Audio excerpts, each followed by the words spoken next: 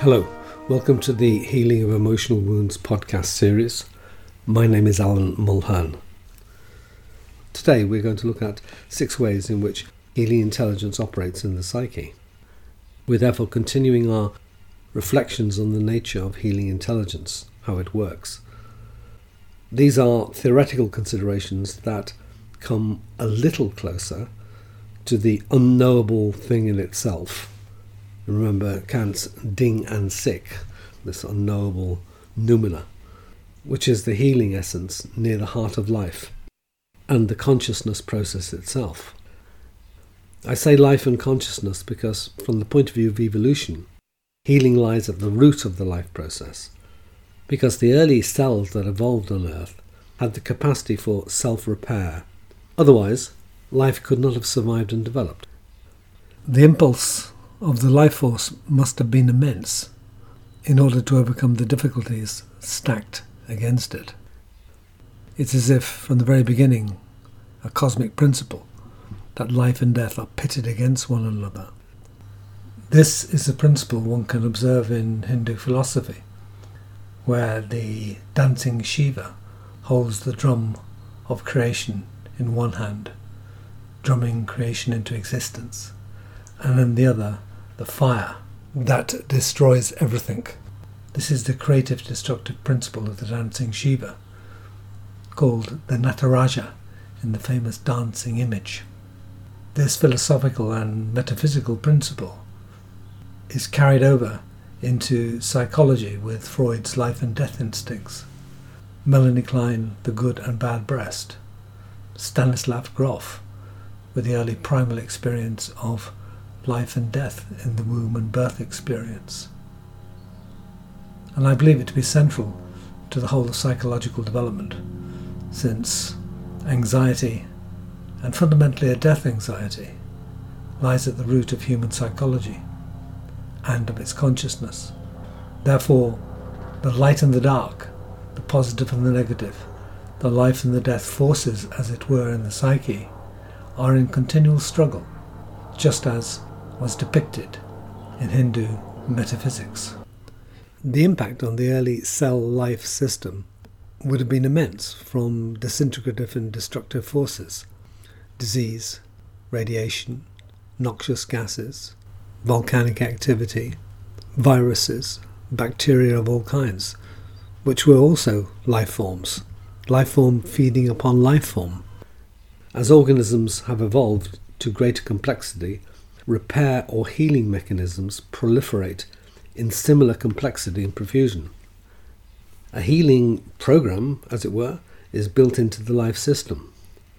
The psyche, conceived as consciousness and the unconscious, mysteriously evolved from nature, so it too, like the body, has natural, instinctual healing mechanisms. Considering healing as an inner process, and presuming the ego and its repressive apparatus of defences, its identification with select aspects of personality, and its filtering repressive functions, supposing that these have been sufficiently challenged during the course of therapy or during the course of personal development, the drama of healing may begin. The major ways in which this healing intelligence expresses itself can now be described a little more closely. Firstly, wounded areas of the psyche often have the capacity to heal themselves, especially when these areas are naturally healthy. Someone with a healthy self-esteem who receives a blow to self-confidence may recover rapidly. Good recovery is a sign of a healthy psyche. Its self-repair mechanisms are intact. This is largely unconscious and is dependent on the natural vitality or healing potency of the psyche. It works best when the psyche is uncomplicated by trauma, and when, on the one hand, there are natural positive characteristics such as courage, determination, love and trust, and on the other, when there is an absence of negative features such as guilt, shame and doubt. When positive features are deficient, or negative features dominate, then healing intelligence is blocked or compromised, and it becomes the task of any healing process, be it a love relationship or a therapy of some kind, to build up the former, positives, and diminish the latter negatives, so natural healing energy can be released. In psychotherapy, certain techniques facilitate this process, in which location of the wound, self-expression, and receptivity to other parts of the psyche, followed by catharsis, is very common. The expressiveness and receptivity of the wound area indicate the vitality of healing potency. Secondly, one area of the psyche may help heal another. One component of the psyche may suffer an emotional wound, which may be expressed in the imaginal body, such as the heart area, love feelings, or throat, expressiveness, or stomach, primal security. It may not have the capacity to heal itself, the wound being too deep or chronic. In these cases, another area of the deep psyche may help the healing process. For example, an area of love might heal an area of anger or trauma, or the area of intuition might provide deep insight, helping clear long-standing resentment.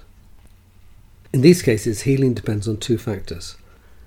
Firstly, the potency of the area of love or intuition, and secondly, the fluidity and transformative energy between different areas of the psyche. Notice, with respect to the area of love, in cases where there has been insufficient experience of love, particularly in one's early years, this capacity of giving love later in life may be lacking. For all these matters of moving different parts of the deep psyche, spiritual practice is beneficial. In depth psychotherapy, it is possible to observe these dynamics at close hand. However, similar dynamics take place in the everyday psyche outside of psychotherapy. Higher forces in the psyche also have active healing functions. The world's religions abound in stories of healing and miracles of all kinds arising from higher forces in the psyche. Some of the healing miracles reported in the New Testament done by Christ have, from my viewpoint, a tripartite structure.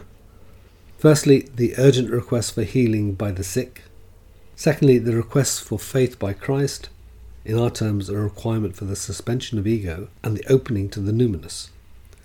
And thirdly, the transmission, sometimes in the form of touch, of transcendent energy to the sufferer. In depth psychotherapy of the type described here, access to these powerful forces may be possible. To use an example from the language of chakras, the sixth chakra, situated between the brow, can scan the psyche, locate wounds, and promote their healing. In this case, healing intelligence is facilitated by the potency of one area of the psyche and the receptivity of another. Such healing may not be permanent. The wound may still exist, but temporary alleviation of the suffering may prevent the subject from destructively acting out and damaging love relationships. Thirdly, partial healing of the psyche may take place as a result of an equilibrium process, by which one healthy part of the psyche counterbalances another area which is wounded. Many wounds are not healed exactly, but are compensated for by opposing movements in the psyche, in which case consciousness is changed, since the wound or complex, which so frequently dominated it, is counterbalanced by the emergence of another healthy part of the psyche, giving an opposing point of view, or attitude, or energy. For instance, one part of the psyche which has a grip on the ego holds a negative self-opinion. This may be counterbalanced by another part which has a positive view. This is not direct healing of the wound, but some measure of balancing and healing of the psyche as a whole. In addition, the practitioner should be aware that healing of emotional wounds may take place in a temporary manner, and that a wound may migrate to a different, sometimes unexpected area of the psyche, thus freeing the original area of its pain. For example, a love wound to the heart chakra can migrate to another chakra. Thus the heart becomes capable of loving again, though the wound or complex may be hidden elsewhere in the psyche. Fourthly, inner awareness has a vital healing function when it is in union with the deeper psyche. The linking or integration of the conscious and the unconscious is the great union of opposites. and the collaborative harmony of these two major areas of the psyche is the major goal of healing and the individuation process. However, consciousness and the unconscious each have many components. A specific component of consciousness, inner awareness, has a special healing impact when it is brought into union with individual parts of the unconscious, such as localized wounds or complexes in the psyche. Inner awareness is distinguished as a part of consciousness, operative when the rest of consciousness is in suspension. The activation of this inner awareness is a special catalyst for healing. The ego, when unawakened to the transformative possibility lying in the deep psyche, tends to block the transformation process, being frequently identified with cognitive processes out of touch with the deeper psyche and speaking a language antithetical to it. Inner awareness, however, does not interpret the wound, whence it came or how it arose. It simply stays with it. This process activates the healing energy within the wound, which needs this vehicle, this specific component of consciousness, inner awareness, in order to express itself. This union of opposites, the wound, the complex on the one hand, and inner awareness on the other, produces a transformative dynamic in the psyche. On the one hand, consciousness is expanded, since it is now linked to the deeper psyche. On the other hand, healing intelligence and transformative emotions are released from their confinements in the unconscious. Fifthly, intelligence within the deep psyche has the capacity to reorientate consciousness. The psyche may be distorted and divided when consciousness and the ego are severely out of line with the deeper psyche. This deeper psyche has messages and information looking to rebalance the psyche, correct for its one-sidedness, obsessions and complexes. The most obvious example of this is the dream world, which can send continuous messages to the dreamer to correct the conscious attitude. Wounds, in order to be healed, usually require consciousness as a vehicle to express themselves, hence catharsis and new understanding. This in itself often requires a change in attitude on the part of consciousness, so it begins to listen and eventually interpret and express the intentionality of the deep psyche. The ego and consciousness thus ideally adapt to the healing transmission mechanism and therefore play an indispensable role in its realization. It is important that ego consciousness retains some critical independence of the deep psyche. A creative dialogue is required, not a complete submission. However, this is not a dialogue of equals, since the deep psyche is now accepted as the great originator and container, while the ego corrects its illusions of mastery. Michael Washburn outlines the healing impact of the return of the ego to oneness with the ground in later life after a long period of repression. So as the ego returns to the oneness with the ground, with the unconscious, previously termed, after a long period of repression in which the ego has been developed, but then there's a return to the ground, a return to the unconscious, then there's tremendous healing impact and the individuation process proceeds.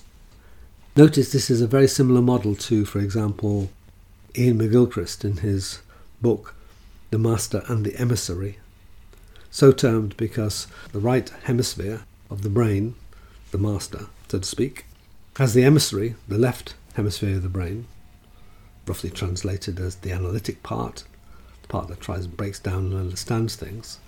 We have a model here rather like the ego and the unconscious in the Jungian and depth psychology model, don't we? However, the ego, or the left hemisphere, can think it's the master.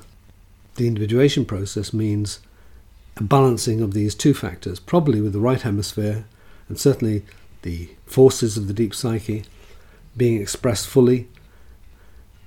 To quote Washburn, the ego here begins to experience the power of the ground as a redemptive force. The ground is the unconscious, the deep psyche. that heals rather than slays, and graces the ego with raptures and ecstasies. As regeneration of the spirit unfolds, however, the ego's experience of the power of the ground is increasingly positive. The integrated stage that commences at this point is therefore one that is both powerfully infused and peacefully composed. It is a stage that transcends all darkness and violence. Beautiful observation by Washburn of the redemptive power, particularly in the second half of life, as the ego connects in with the deep psyche and its redemptive and transformative properties are experienced. This is, of course, quite similar to the Jungian model, where in the second half of life there is an individuation process leading to a union of the conscious and the unconscious.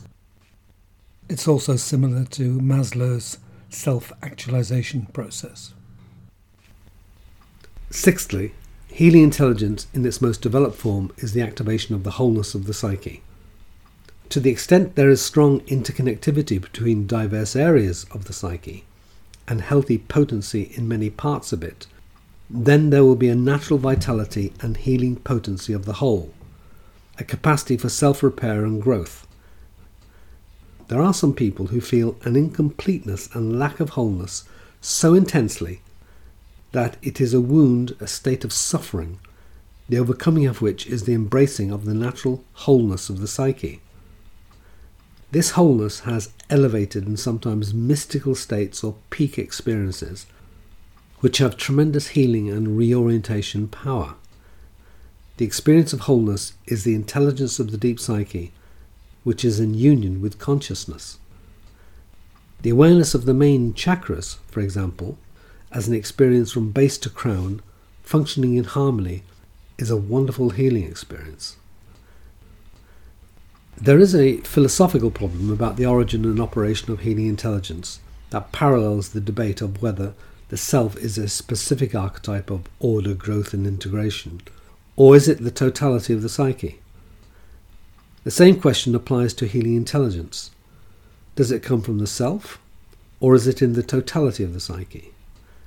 There is a certain ambivalence in any answer to this, or any similar question on the self. Take, for example, self-reflection and our capacity to track its neurochemistry, i.e., the neural correlates of self-reflection. We would expect this neurochemistry to be exclusively located in the frontal lobes, wouldn't we? That is, in specifically human parts of the brain. Well, actually, this is only partially the case. The correlates are located in both the frontal lobes, the medial prefrontal cortex, but also deep in the limbic system, that is, a more primitive part of the brain, in the posterior cingulate cortex. The neural system that serves self-reflection operates in parts of the brain which are widely distanced in evolutionary development. It's as if the deep unconscious and the highly conscious must be linked to allow self-reflection. And in evolutionary terms, it implies that our self-consciousness has emerged from deep within our instinctual system. That is, our consciousness is both in the human and the primitive sides of our brain. Healing intelligence in its full expression depends on the whole functioning of the psyche, multiple operating centres in conjunction with the self.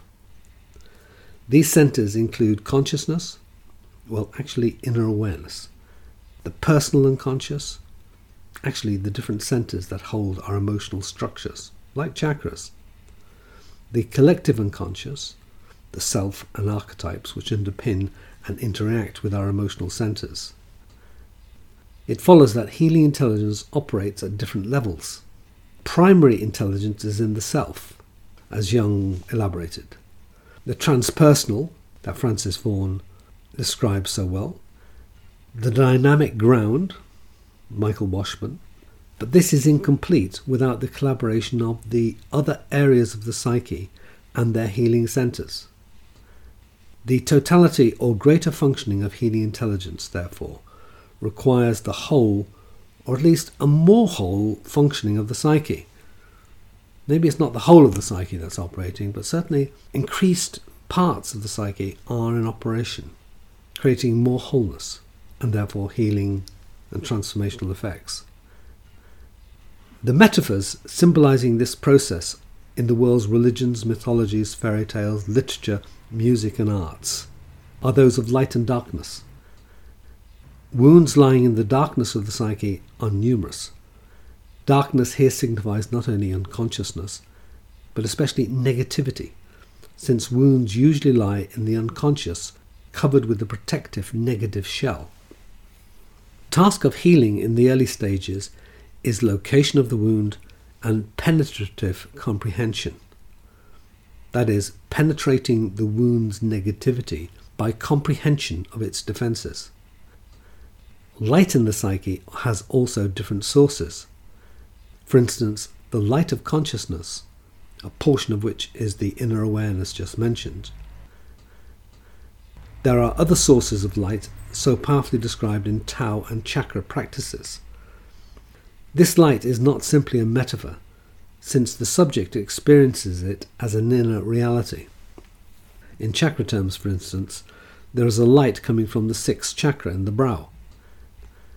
Washburn, remarking on the liberation of the ground after the lifting of primal repression in the developing individuation process, quote, "At this transition point, because it is liberated from exclusive association with the instincts, and it is disburdened of the resistance of the ego, the power of the ground expresses itself as luminously intelligent and affirmatively outreaching, as conscious light and love.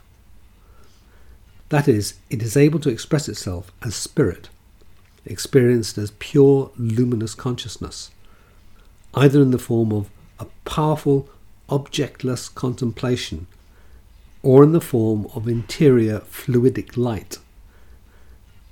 Daniel Brown, in his cross-cultural study of contemplative experiences, reports that at a certain stage, quote, "awareness opens up to the substratum of ordinary perception, namely an incessant flow of light in the stream of awareness," unquote. The very energy that normally functions invisibly as the medium of awareness here becomes the object of awareness, manifesting itself as luminous consciousness.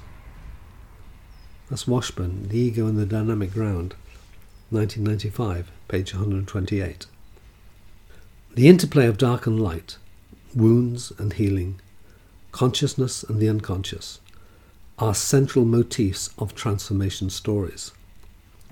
In our next podcast, we shall examine the impediments and resistances to healing intelligence, its repair system and growth, which are also symbolized by darkness.